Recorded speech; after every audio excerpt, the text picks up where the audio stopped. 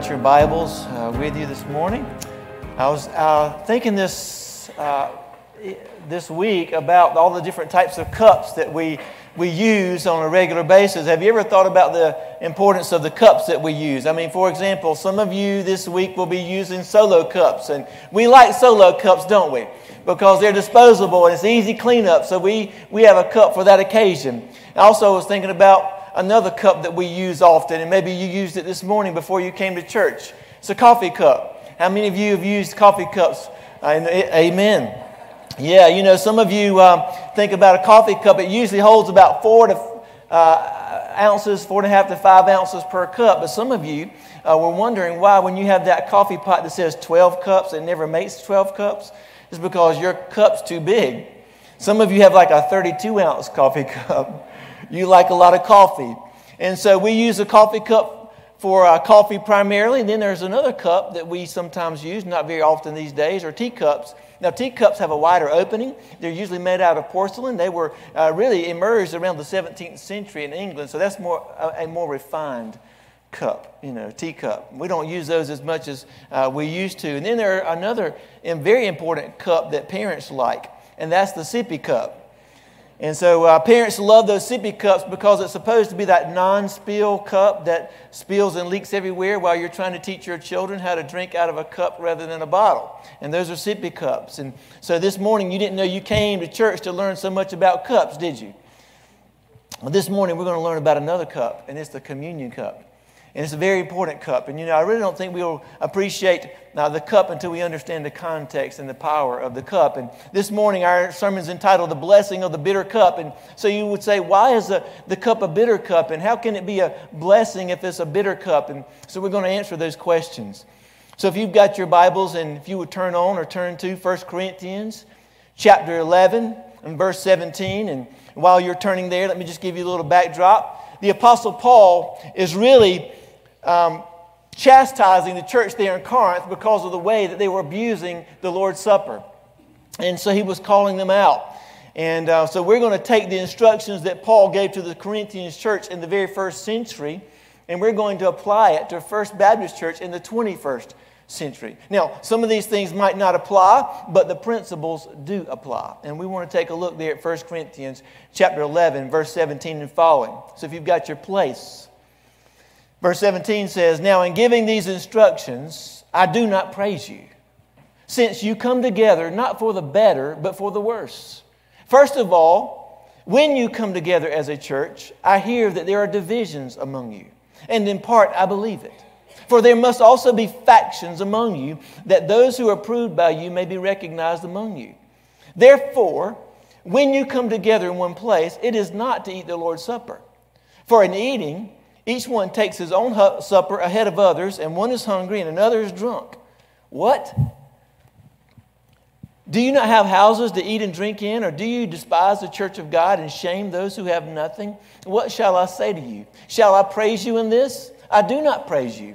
For I received from the Lord that which I also delivered to you, that the Lord Jesus, on the same night in which he was betrayed, took bread, and when he had given thanks, he broke it and said, Take, eat. This is my body, which is broken for you. Do this in remembrance of me. And in the same manner, he also took the cup after supper, saying, This is the cup of the new covenant in my blood. This do as often as you drink it in remembrance of me. Now, there's a lot here. We can't go over everything, but I want to give you about 4 or 5 things I want you to write down this morning. First of all, I want you to notice about this cup is it is a cup of condemnation. It's not a condemnation of us. It's a symbolic condemnation of Christ. And let me just illustrate for you. Look at verse 24. It says that Jesus took the bread, and when he had given thanks, he broke it and said, Take, eat, this is my body, which is broken for you. And then look at verse 25. In the same manner, he also took the cup after supper, saying, This is the cup of the new covenant in my blood. This do as often as you drink it in remembrance of me. Now, Jesus took this bread and he broke it. Sometimes, in just a few moments when we observe the Lord's Supper, you're going to see that we have a piece of bread in your cup, in your package. And sometimes people refer to that as a wafer or as a cracker because it's flat. Well, it's flat for a reason. And I verified this with Vicki Simmerly, who I ask a lot of, culinary questions. And I said, Vicki, why is that bread flat? She said, well, because there's no leaven in it. In the Bible, leaven was symbolic of sin. And so whenever you see that flat piece of bread in your communion package, there's a reason for it. It's because there's no leaven in it. And it was symbolic of the fact that in Jesus, there was no sin. He was the sinless, spotless Lamb of God who was broken for you and me. And then the Bible says that Jesus took the cup. Sometimes when people think about Jesus taking a cup, they assume automatically that there was a cup of wine. But did you know that nowhere in the Bible does it say that that cup was a cup of wine? It's mentioned 4 times in Scripture, the Lord's Supper, and not one time does Jesus ever refer to it as a cup of wine. He calls it the cup, and He calls it the fruit of the vine. Those are His references. Now, you might want to check that later, but I only found it in one place where it used the word wine, and it was in the New Living Translation. I looked it up in the Greek. Their word is not there. And let me just say this to you. There's a reason why Jesus said the fruit of the vine. Do you know how to get fruit? The fruit of the vine out of a grape? Do you know how to get the fruit of it? The juice out of it? You have to crush it. You have to crush it. You have to press it. And for the juice to flow out of a grape, it must be crushed. And the Bible says that Jesus was broken and crushed for our sin. In Isaiah chapter 53, verse 5, it says this: He was wounded for our transgressions. He was bruised for our iniquities. Now that word bruised, when I look it up in the Hebrew, it means crushed. Jesus was crushed for our iniquities. The chastisement of our peace was upon Him, and by His stripes we are healed. Now, Jesus was condemned for us, but it might be better stated, He was condemned as us. The cup is really often referred to as God's wrath.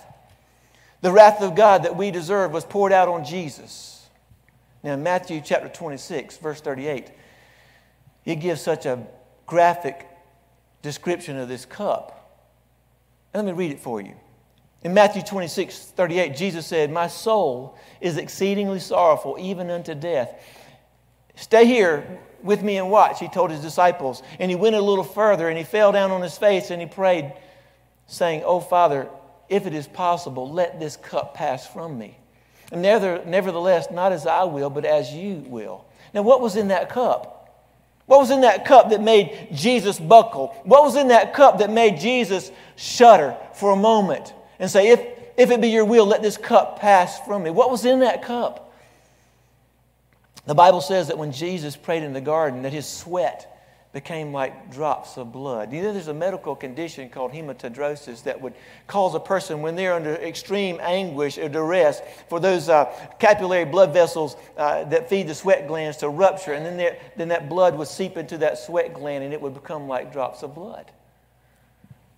WebMD, I don't know if y'all, how many WebMDs do we have this morning? Anybody? WebMD says that when a person is in a fight or flight mode, then in a rare situations this does occur. And Jesus was under extreme duress when He considered the cup that He was referring to. And the Bible says that His sweat became like drops of blood. And He cried out to God. He said, Father, if it is possible, let this cup pass from me. Does it concern you that Jesus buckled when He thought about the cup? Jesus knew what was in store for Him. He knew what was looming. He knew that very soon His beard would literally be plucked from His face. Jesus knew that there would be a crown of thorns that would be forced onto His sacred head until His face turned red. He knew that He would be laid bare by the beating of a whip known as the cat of nine tails.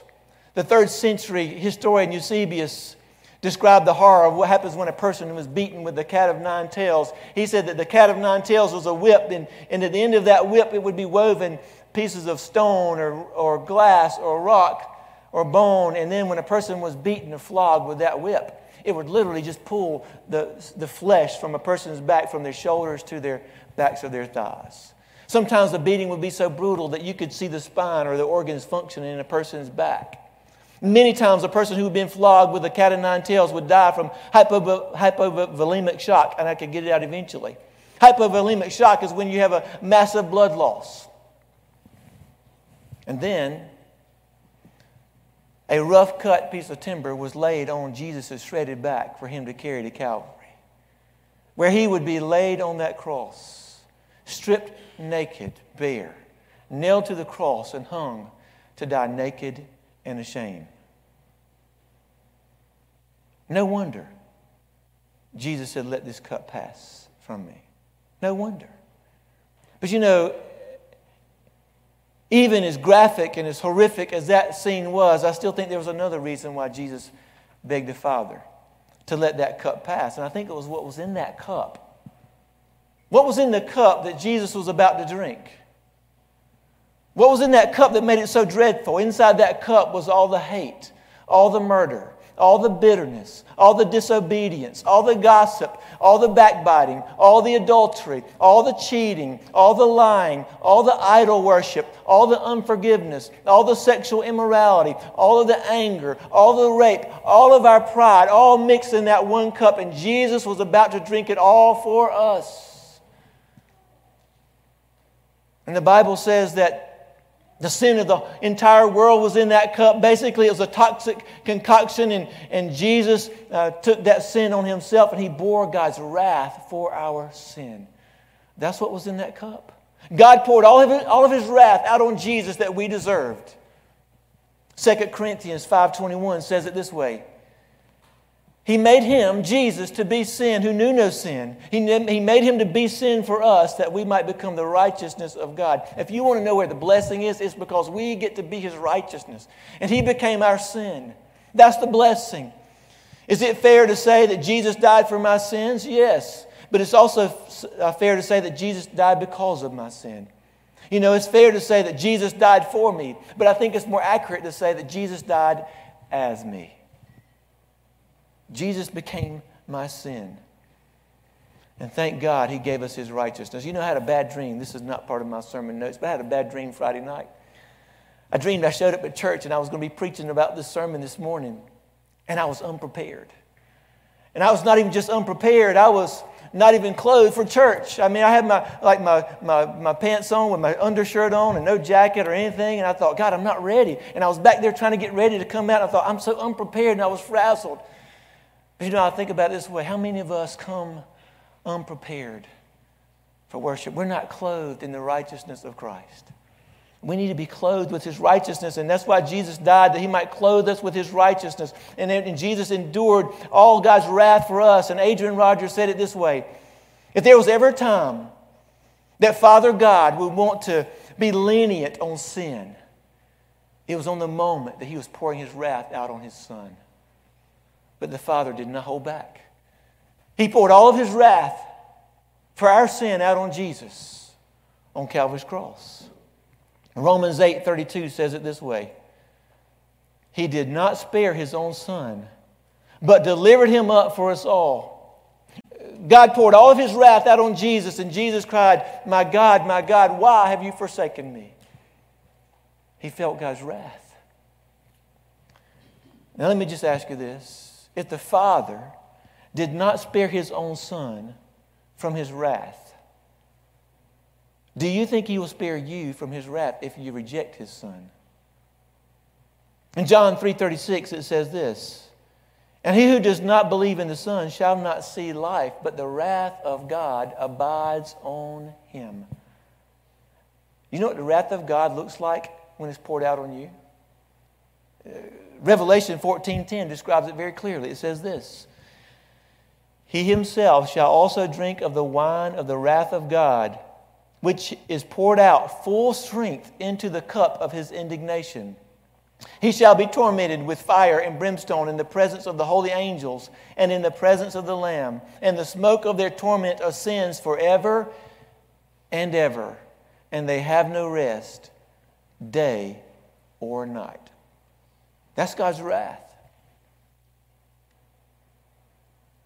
If the cup of God's wrath made Jesus shudder in the Garden of Gethsemane, it ought to make you shudder if you're not covered by his blood. Amen? And that's the symbol of condemnation, this cup. And you ask, well, how can this bitter cup of condemnation be a blessing? Well, this cup is a blessing because another thing, it's the cup of communion. It's a cup of fellowship. In 1 Corinthians chapter 10, verse 16, just one page back from where we are, it says this: the cup of blessing which we bless, is it not the communion of the blood of Christ? The bread which we break, is it not the communion of the body of Christ? For we, though many, are one bread and one body. For we partake of that one bread. What is that saying? It's basically saying that we have communion and fellowship with Christ, and we have communion and fellowship with one another. And so when you take that bread and that juice into your body in just a few moments, you are having communion with Christ in the most intimate way. You're having the most intimate fellowship with Christ that you can possibly have. But we're also having fellowship with one another. We are the body of Christ. And when we have communion, we celebrate our unity in Christ. And we do it in the context of the church body. You know, there's some people who think that a small group can go out and they can just celebrate or observe the Lord's Supper in their small group apart from the church and be separate. But look at 1 Corinthians 11:20 for a moment. It says this: when you come together in one place. That's for us as a body of believers to observe the Lord's Supper together. It's not for a group of people to announce their independence from the church. It's to be part of the church. We are one body. And it's to be done in the context of the church because we are a body, the body of Christ. And it's when we come together. It's an act of fellowship and community within the body. The third thing I want to mention to you is it is also a cup of commemoration. Jesus said, and as often as you do this, do it in remembrance of me. The Lord's Supper doesn't remind us of Jesus' sermons. It doesn't remind us of his parables. It doesn't remind us of his miracles. What does the Lord's Supper remind you of? It reminds you of his death. You know, at First Baptist, we have two ordinances. We have baptism and we have the Lord's Supper. And you know that both of those preach a sermon about Jesus? When we baptize somebody, and when you're baptized, it is a picture of you dying to self, being buried with Christ, and being raised to new life in Christ. It's a picture of his death, burial, and resurrection. Baptism preaches a sermon. You know, a little boy one day, he had gotten saved, and he wanted to follow Christ, and he wanted to be baptized. And so he went to his pastor. He said, "Pastor, I've become a follower of Christ, and now I need to be advertised." Well, that's what baptism is. It's an advertisement that you have become a follower of Christ, and it proclaims his death, burial, and resurrection. And when we observe the Lord's Supper, we are proclaiming his death. Verse 26 says this: for as often as you eat this bread and drink this cup, you proclaim the Lord's death. That's what we're doing. Baptism and the Lord's Supper both point to Christ. They're symbols that remind us of Christ. These elements that we're about to partake of in just a few moments, they're not the central theme. Christ is the centerpiece. I read this past week where Leonardo da Vinci was 43 years old when the Duke of Milan asked him to paint a picture of Jesus' Last Supper. And so Leonardo da Vinci spent 3 years painting this picture of the Last Supper. And he did it so meticulously, as you have seen. And he painted Jesus as a center figure in the Last Supper. And Jesus' hands were outstretched, and in his hand he had a cup. And so Leonardo da Vinci asked one of his friends before he let anybody see it, he said, "I want you to give me your honest opinion. What do you think?" And his friend said, "It's amazing. It's wonderful." He said, "As I look at that painting, I just cannot get my eyes off of that cup in Jesus' hand. It's just so realistic." And at that moment, the story goes that Leonardo da Vinci took his paintbrush and he covered over that cup. And he said, "Nothing shall detract from the figure of Christ. He is the centerpiece." The Lord's Supper is a reminder that points us to the central figure in human history, and that is the Lord Jesus Christ. I want to give you another point about this cup. It's a cup of condemnation. It's a cup of communion. It's a cup of commemoration as we remember what Christ has done. But it's also a cup of consecration. We consecrate ourselves before God. In 1 Corinthians chapter 10, it says this, verse 21, "You cannot drink the cup of the Lord and the cup of demons. You cannot partake of the Lord's table and the table of demons. So this cup, what we're about to celebrate, what we're about to observe is a cup of consecration. We set ourselves apart for the Lord's work. It's a believer's observation. We participate as believers. It's for believers only. It's for those who have turned their back to this world and turned their face to Christ. You know, I think about too many people like to live with one foot in the world and one foot in heaven. You know people that way? Well, you can't serve two masters, and that's what Paul's saying here. You cannot drink of the cup of demons and of the cup of Christ. You cannot have two masters. You have to choose. And so, as we observe, it's a matter of, have you been set apart for Christ? Have you chosen Christ? Let me ask you a few questions. Have you consecrated yourself to the Lord? Have you said to God, have your own way with me? Or are you still trying to live with one foot in the world and one foot in heaven? Paul says you cannot drink of the cup of demons and the cup of Christ. But this is also a cup of celebration. Now you ask, well, how is it a cup of celebration? Well, we'll look there at verse 26. It says, for as often as you eat this bread and drink this cup, you proclaim the Lord's death till when? Till He comes. See, the reason we celebrate is because Jesus is alive. And He is coming again. Amen? He is coming again. And so when we celebrate the Lord's table, we are proclaiming His death till He comes. This past week, some wonderful ladies in our church had a birthday celebration for Kathy. That was such an overwhelming experience. So many of you came. So many of you just really encouraged us in so many ways. And some of you remember how, Kathy would always sit over here, and when you came in, she would smile at you, wave at you, hug you, tell you she loved you regularly whenever you would see her. Well, when we had their little party for Kathy, so many of you gave her birthday cards, and I read every word of every one to her, except for one. And it was a card from Jean Norris, and Jean stays with Kathy on Mondays. And I was reading it to Kathy, and then I got to a point I couldn't go any further. And I handed the card to Diane Good, and I said, you read it. And then she couldn't read it. She handed it to Ellen Jordan. She said, you read it. And this is what it said.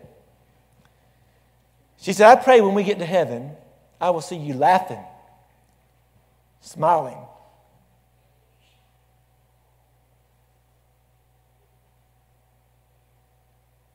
and dancing. Things you cannot do here. And I don't know about you, but I think a lot more about heaven than I used to. In Revelation 21:4, it says, there shall be no more death, nor sorrow, nor crying, and there shall be no more pain. For the former things have passed away. Aren't you looking forward to that day? No more disease. No more wheelchairs. No more walkers. No more cancer. No more addictions. No more viruses. No more arthritis. And no more goodbyes. Aren't you looking forward to that day? For as often as you eat this bread and drink this cup, you proclaim the Lord's death till He comes, and He is coming again. Do you believe that? And that's a reason to celebrate. And I want to give you one last point before we observe the Lord's Supper. It's a cup of contemplation. In verse 29, Paul gives some sobering statements.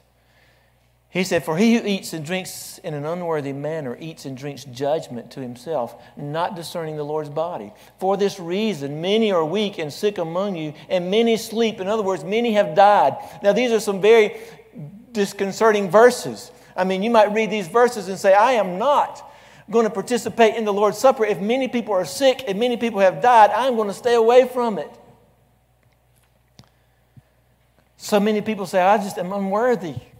I know a man who would never participate in the Lord's Supper because he felt unworthy. I want you to know, none of us are worthy. Nobody here this morning is worthy of Christ. That's not what Paul was saying. What he was saying was, in context, do not take these elements in an unworthy manner. You see, what was happening in the Corinthian church is that they were treating the Lord's Supper irreverently. They were abusing it. They were treating it like it was just another 4th of July cookout. They weren't taking it seriously about what it meant and what it represented. And they were indulging themselves. And the Bible says even some of them were getting drunk. And when Paul heard about what was taking place in the Corinthian church, he was livid. He said, I cannot praise you in this, at the irreverence of the Lord's Supper. And you might think, well, thankfully we don't have to worry about that here. But there's a caution for us. There's a danger of taking the Lord's Supper in an unworthy manner. And one of the ways that they were abusing the Lord's Supper was by their divisions, by their animosity toward one another, by their callousness and factions that existed among the church. In verse 18, it says, when you come together as a church, I hear that there are divisions among you. And in part I believe it, for there must also be factions among you. Now the warning here is about harboring unforgiveness in your heart. It's not reconciling with our brothers when we've been wronged or they've wronged us. You know, there are some brothers and sisters in Christ who won't even speak to one another because of some pinned up bitterness that they have towards someone else. Paul warns not to take the Lord's Supper in an unworthy manner. In verse 28 he says, but let a man examine himself, so let him eat of the bread and drink of the cup. Now you might be tempted to say, well, if that's the case, I'm just not going to participate. If I have to forgive my brother or my sister in Christ and be reconciled, I just won't observe communion. Let me ask you a question, and listen carefully. Are you saying I would rather have my grudge than have communion with Christ? Are you saying I'd rather hold on to my sin than have fellowship with Christ? You say, but I've got this thing going on in my heart. I've got this bitterness or unforgiveness, and I just don't want to like some people. Well, then you bring that sin to God and you confess it. You know what God does when you confess your sin? He forgives you and cleanses you from all unrighteousness. Every sin that you cover will be uncovered, and every sin that you uncover before God will be covered. Now let me ask you, you need to examine yourself this morning and confess your sin. Paul didn't say examine yourself and don't eat. He said examine yourself and then eat of the bread and drink of the cup. Now, I'll just say this. We don't observe the Lord's Supper every week. Some people do. The Bible says that as often as you do it in remembrance. We don't do it every week. Some people may. You know, I don't clean my truck out every week either. I probably should.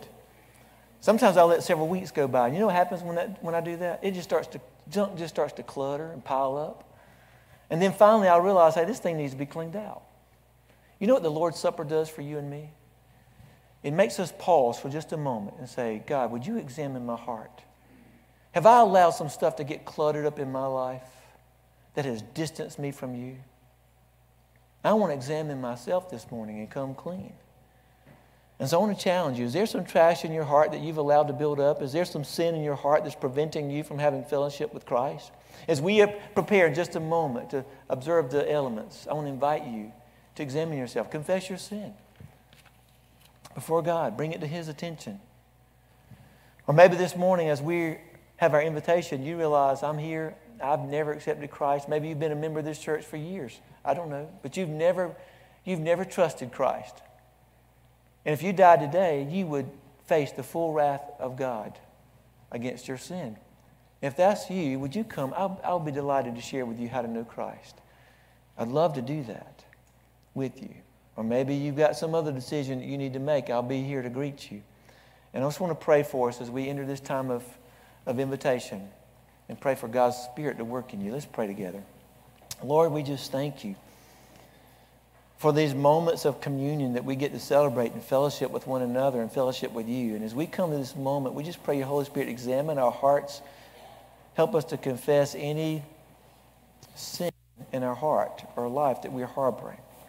Help us to come clean, that we might be able to celebrate and observe the Lord's Supper with purity and in a worthy manner. Lord, we look forward to the privilege to being able to celebrate this with you. And so as we come to this invitation, we pray your Holy Spirit work in people's lives. For those who are outside of Christ, Lord, I pray your Holy Spirit draw them to you. For those who are distant, I pray you bring them back near. And we ask it all in Jesus' name. Amen. Would you stand as we sing our hymn of invitation? The one solution. ocean.